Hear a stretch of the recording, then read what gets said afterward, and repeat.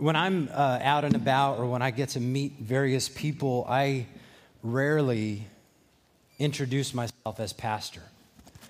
I don't often go and say, hey, good to see you, I'm Pastor Joel. And it's not that I don't want people to know the role that I play, or not that I'm excited and honored to be in this role. But I don't want my title to become a barrier for some people. I don't want them to think one thing. And I realize it may be a bridge to some conversations, but it also may be something that hinders other people because I don't want them to think that I'm some holy man. I'm ordinary. I'm a sinner saved by grace. And it's interesting, when people do find out I'm a pastor, their responses are quite varied. Some people will... sometimes they're encouraged and curious. Oh, you're a pastor. Oh, good. And they might ask me to pray for them about something. Sometimes people are taken back.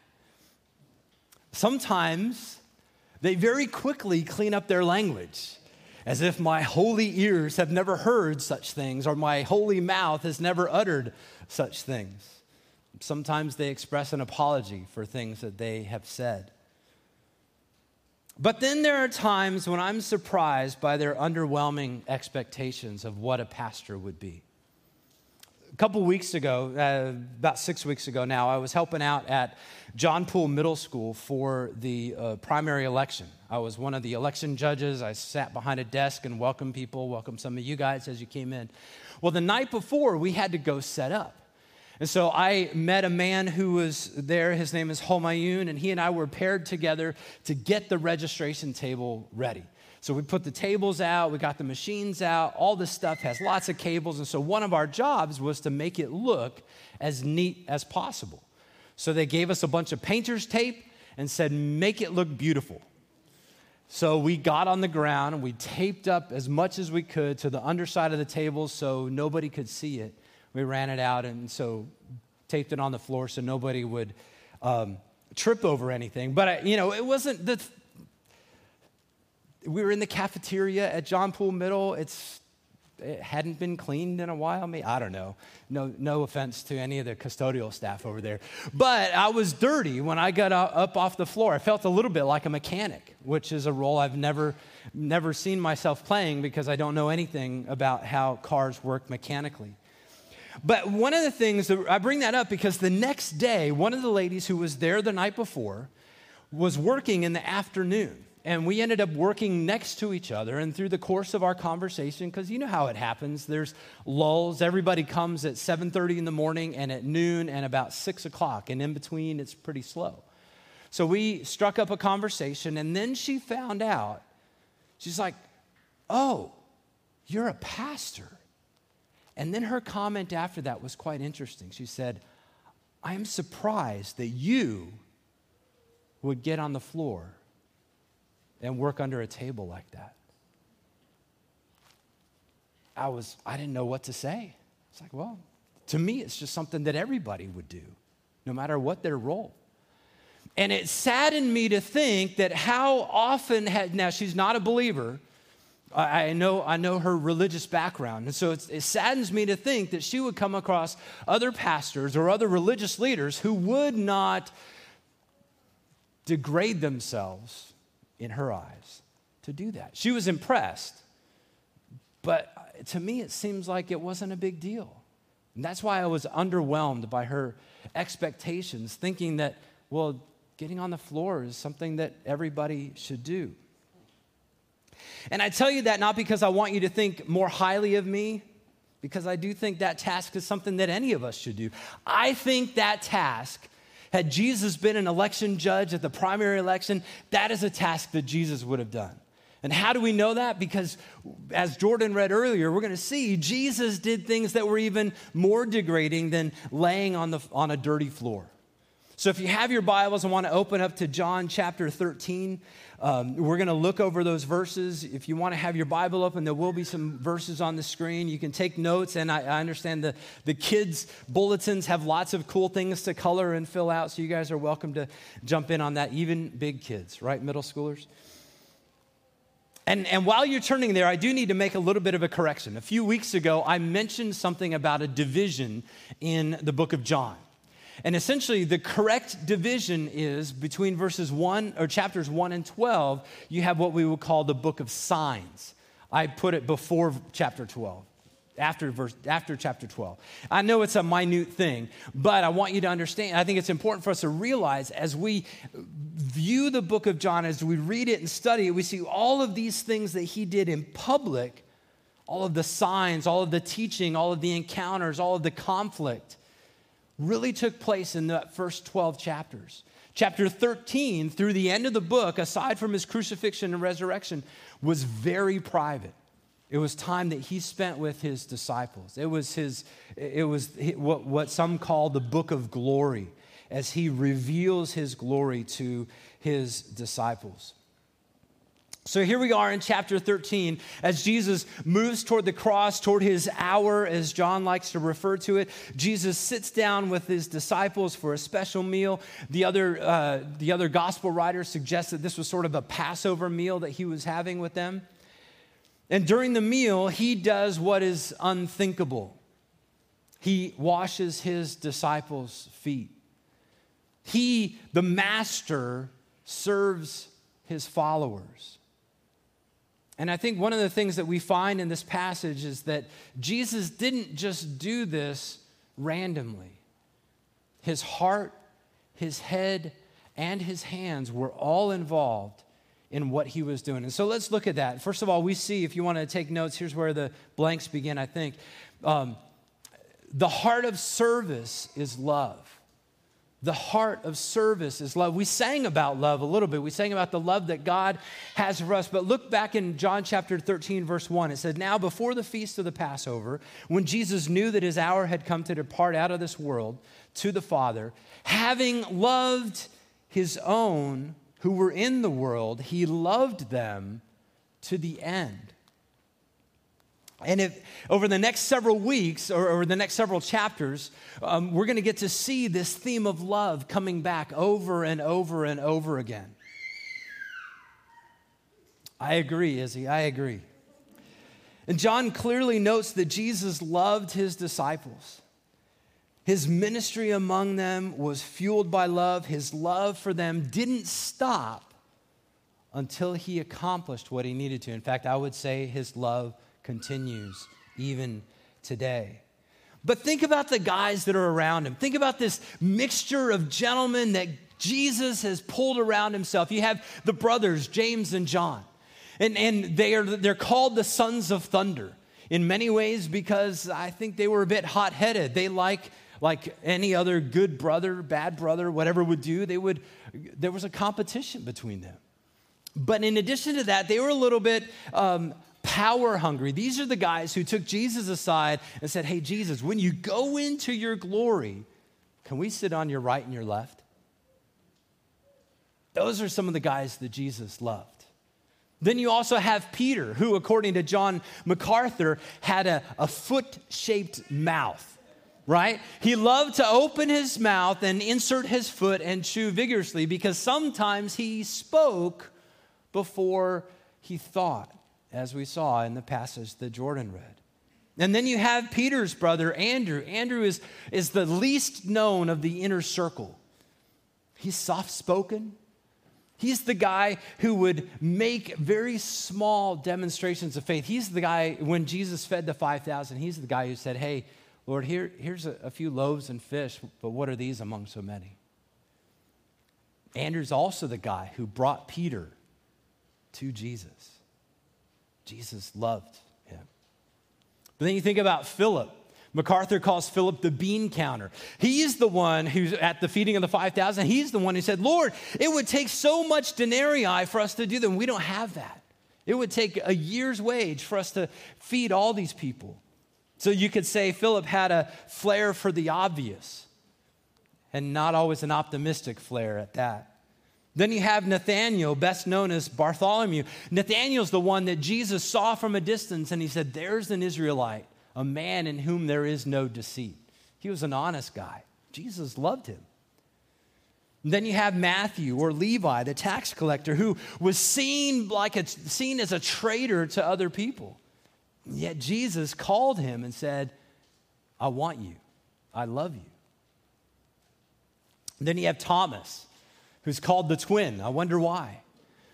And yet we also give him the surname or the prefix Doubting Thomas, because he's the guy who, even after Jesus rose from the dead and all the testimony that was there, he said, I'm not going to believe it until I put my hands on his scars and put my hands in his side.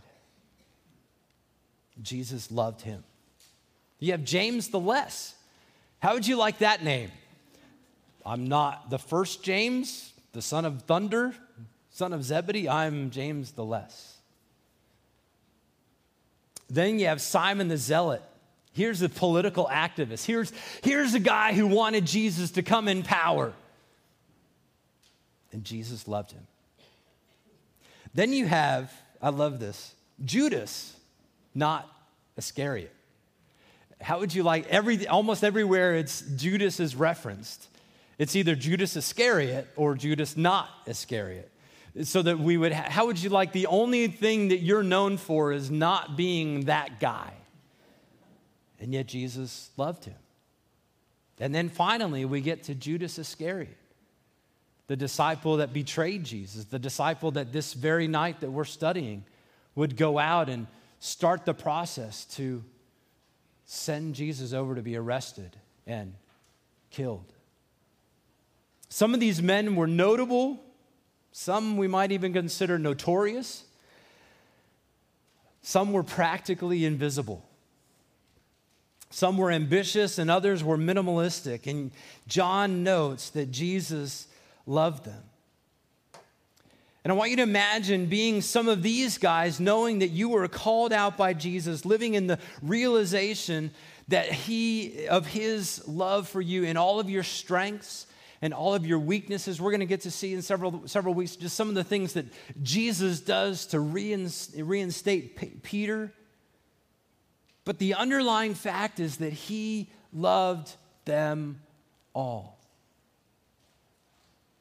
But not only these 12, because John tells us he loved his own who were in the world. And John seems to use that word, his own, to refer to the people, the individuals who have been called out of the world to be his followers.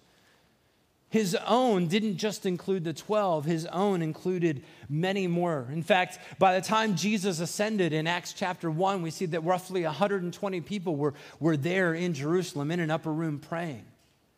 Those were his own. Today, roughly a third of the population of the world would identify themselves as followers of Christ. Those are his own. Jesus served these men and women out of love. And he served you and me out of love. When he came to the cross, he took our shame and humiliation because he loved us, because he loves you. Exactly who you are. But I want us to think about this for a second. Let's turn it around and not just think about the love that Jesus has for us. Because I think it is important. I think we need to let that weight sink in. Jesus loves you. All of the baggage that you bring, all of the joys that you bring, all of the strengths and weaknesses that you bring, Jesus loves you. But one of the keys in this passage, and I think the main point of this passage, is that Jesus served his disciples not only because he loved them, but he wanted to give them an example. He wanted to show them this is what you should do. And so I want us to think about the people around us. If we were to turn it around and look at the ways that we serve, do we serve out of unconditional love?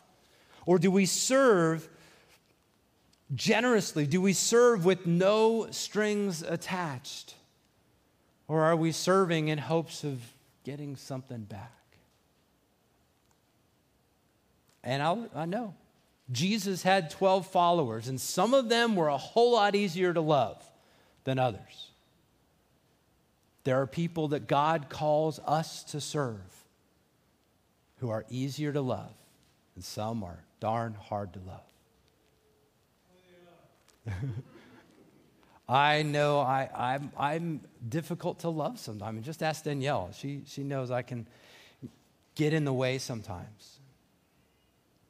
Jesus shows us that service comes from a heart of love. But secondly, we see that the head of service is established in truth. You see, when Jesus serves, he's not just serving randomly. He's not looking out there as trying to find some sort of motivation, some sort of way to manipulate a situation. Jesus is serving from a foundation of knowledge. His head is established in truth. Let's look again at verse 1 in this chapter. It says, "Now before the feast of Passover, when Jesus knew," there's that key word, he knew that his hour had come to depart out of this world. And having loved his own who were in the world, he loved them to the end. You see, Jesus seemed to know that this was his time. If you've noticed through the book of John, this is the third Passover that we've come to. He didn't know this back in the first Passover. He didn't know it in the second Passover, but he knew that this was the Passover that this would be the end of his earthly life, at least temporarily. But then look down at verse 3. It says, Jesus, knowing that the Father had given all things into his hands and that he had come from God and was going back to God. I know that's not a complete sentence. We'll get to the other part in a moment. You see, Jesus' acts of service that we will see in a few moments were established on certain truths. First of all, it was established on his authority and his responsibility. Jesus had been given things. The Father had given all things into his hands. His assignment here on earth, his ministry among his disciples, his responsibility to steward that authority was all given by God, and Jesus rested in that. He knew it wasn't given by his disciples. He certainly knew it wasn't given by the religious authorities. He knew God had given him this assignment. But secondly, we see that Jesus also knew securely his origin and his destination. He knew where he came from, and he knew where he was going. Even though he took on human flesh, John helps us understand that Jesus was no mere human. That he had come from God and would return to God. He laid aside his glory in heaven and one day would take it back up again. And we saw this a little bit last week when we briefly considered his prayer in John 17, verse 5. He says, Now, Father, glorify me in your own presence with the glory that I had with you before the world existed." He knew where he came from. He knew where he was going. Jesus' actions weren't rooted in speculation or some, like I said, political manipulation. It was rooted in the confidence of who he is. He knew his identity. He knew what he came to do, and he knew ultimately where he would be going. And I think it's important for us to think about that for us in our service. What is going through our minds? When Pastor Aramal might call you up and say, "Hey, would you volunteer with this, or would you help out with that?" Or one of the deacons says, "Hey, we need some people to help out in this." What is your motivation? Is it rooted in insecurity? "Oh, I hope someone likes me because I'm doing this." Is it rooted in pride? "Oh, I'm going to do this because then people will look at me better." Are we trying to get something in return?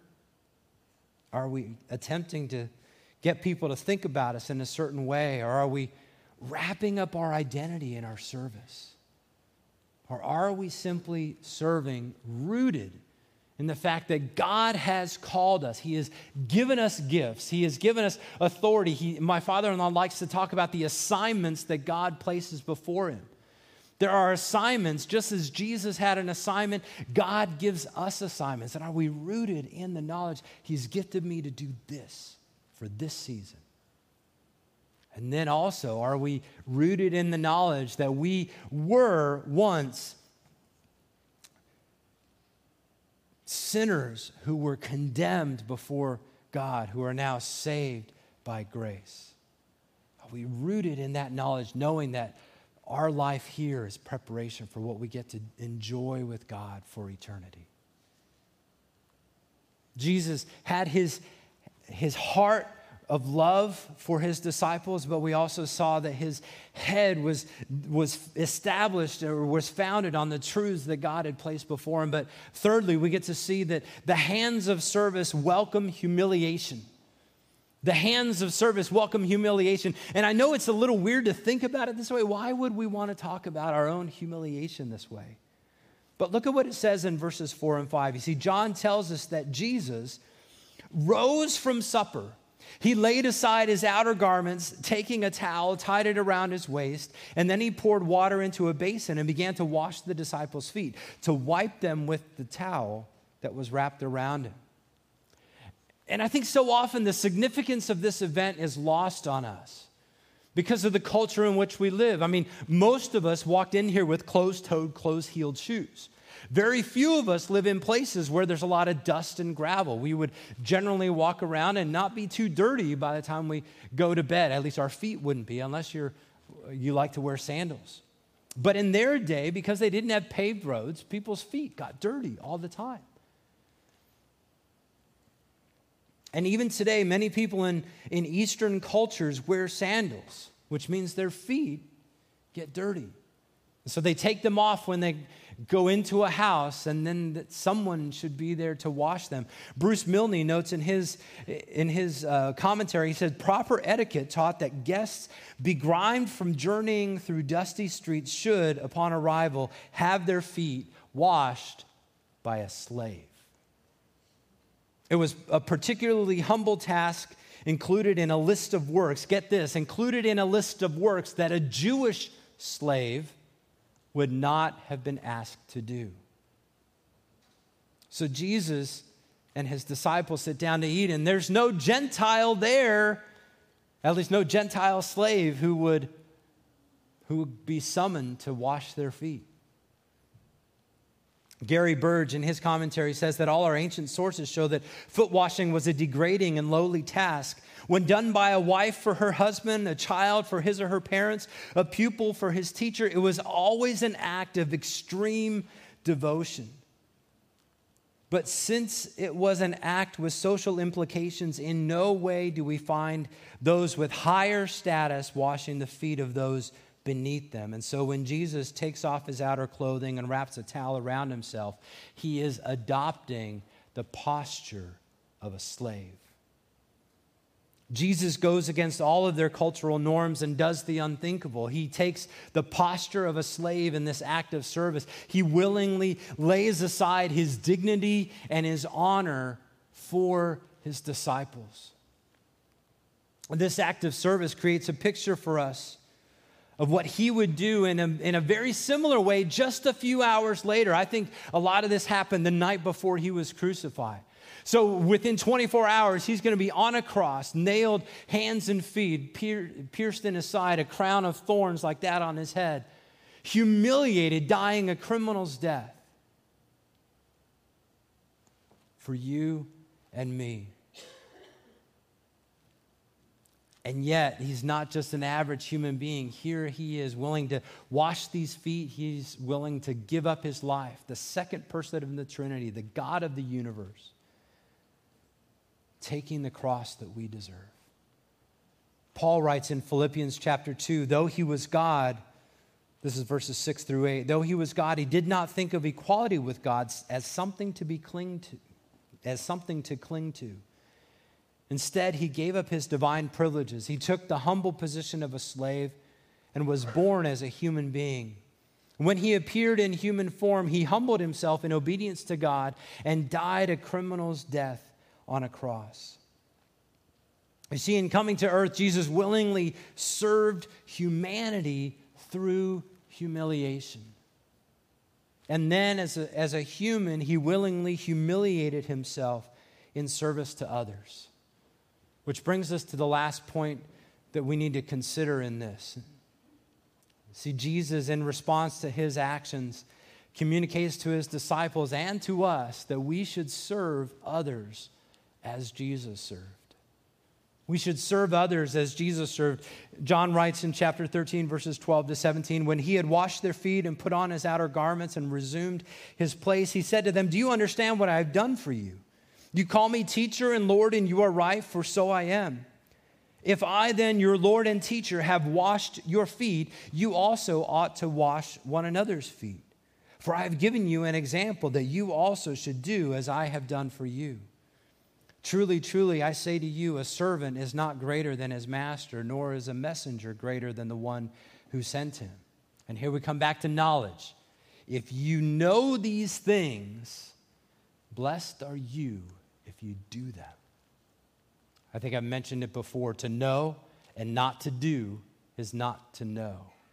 If you know these things, blessed are you if you will do them. So Jesus demonstrated that as a teacher, he would have been elevated in the society. He would have been elevated above his disciples.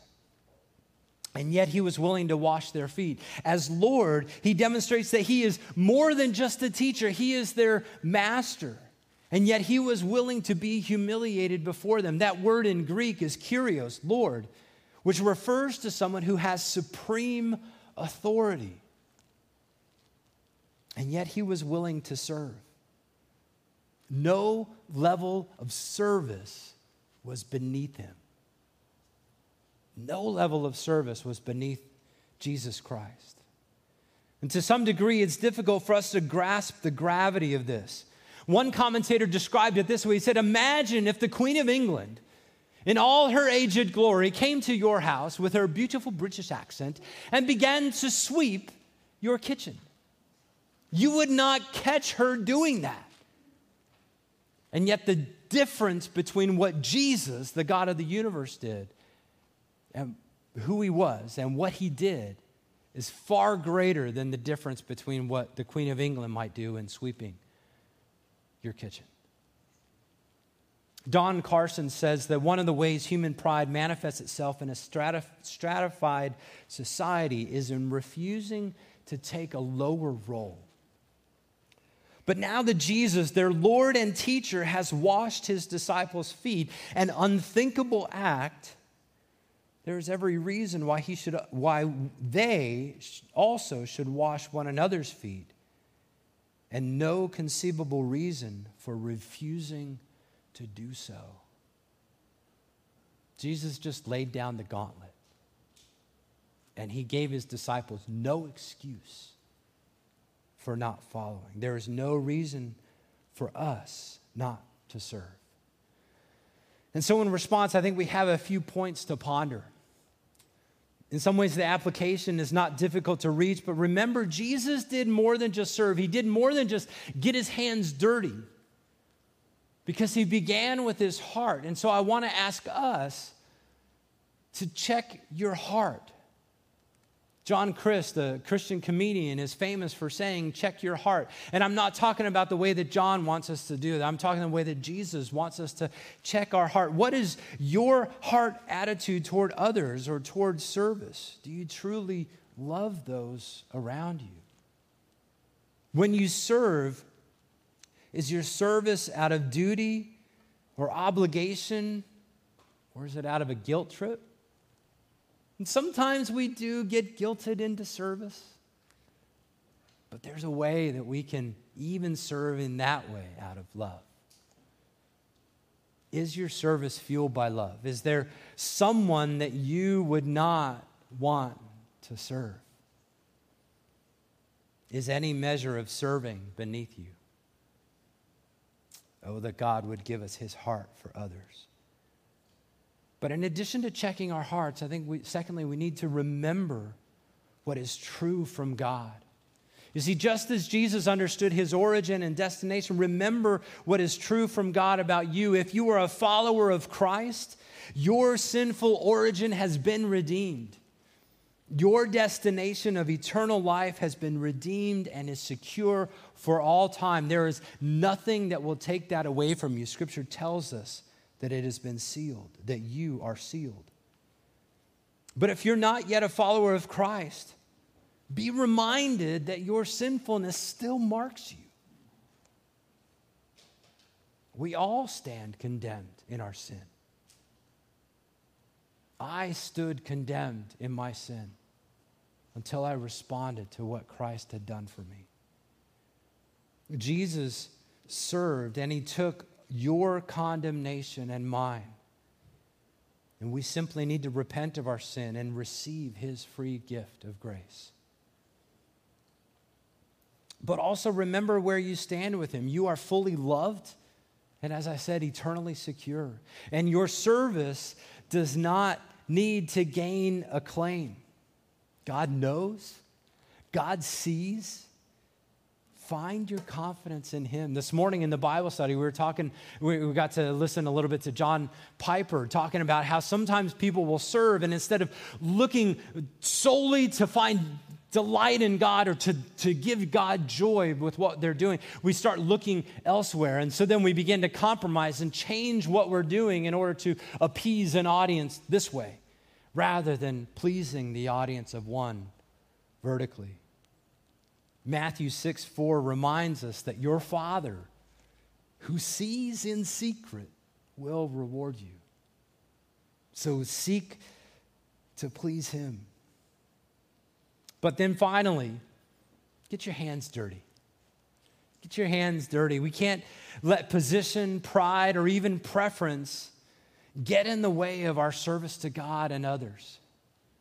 Whether it's volunteering on a monthly rotation in Kids Connection or in the Adventure Zone, or even joining the deacon team or helping as a greeter, assisting with the Christmas musical, even if you can't carry a tune in a bucket, right? You can still help. Or being available to help out at some of the youth events, or even helping in the thrift shop. Man, what a joy that would be to go and help people find stuff and provide relief for some of the people who spend hours and hours, or even coming and helping distribute bread on Saturdays or as other opportunities come up, or even volunteering at WAMCO. Or maybe it's leading worship, using that musical talent or that great speaking voice that God has given you for his glory. There are so many ways that our service can happen in our community and in our church, but getting dirty also might mean really getting dirty. Going and helping mowing the grass of that brother or sister in Christ, or helping to weed the yard of that person who can't get out and do that, or even getting your hands dirty preparing a meal for that neighbor that you've been in conflict with for 30 years.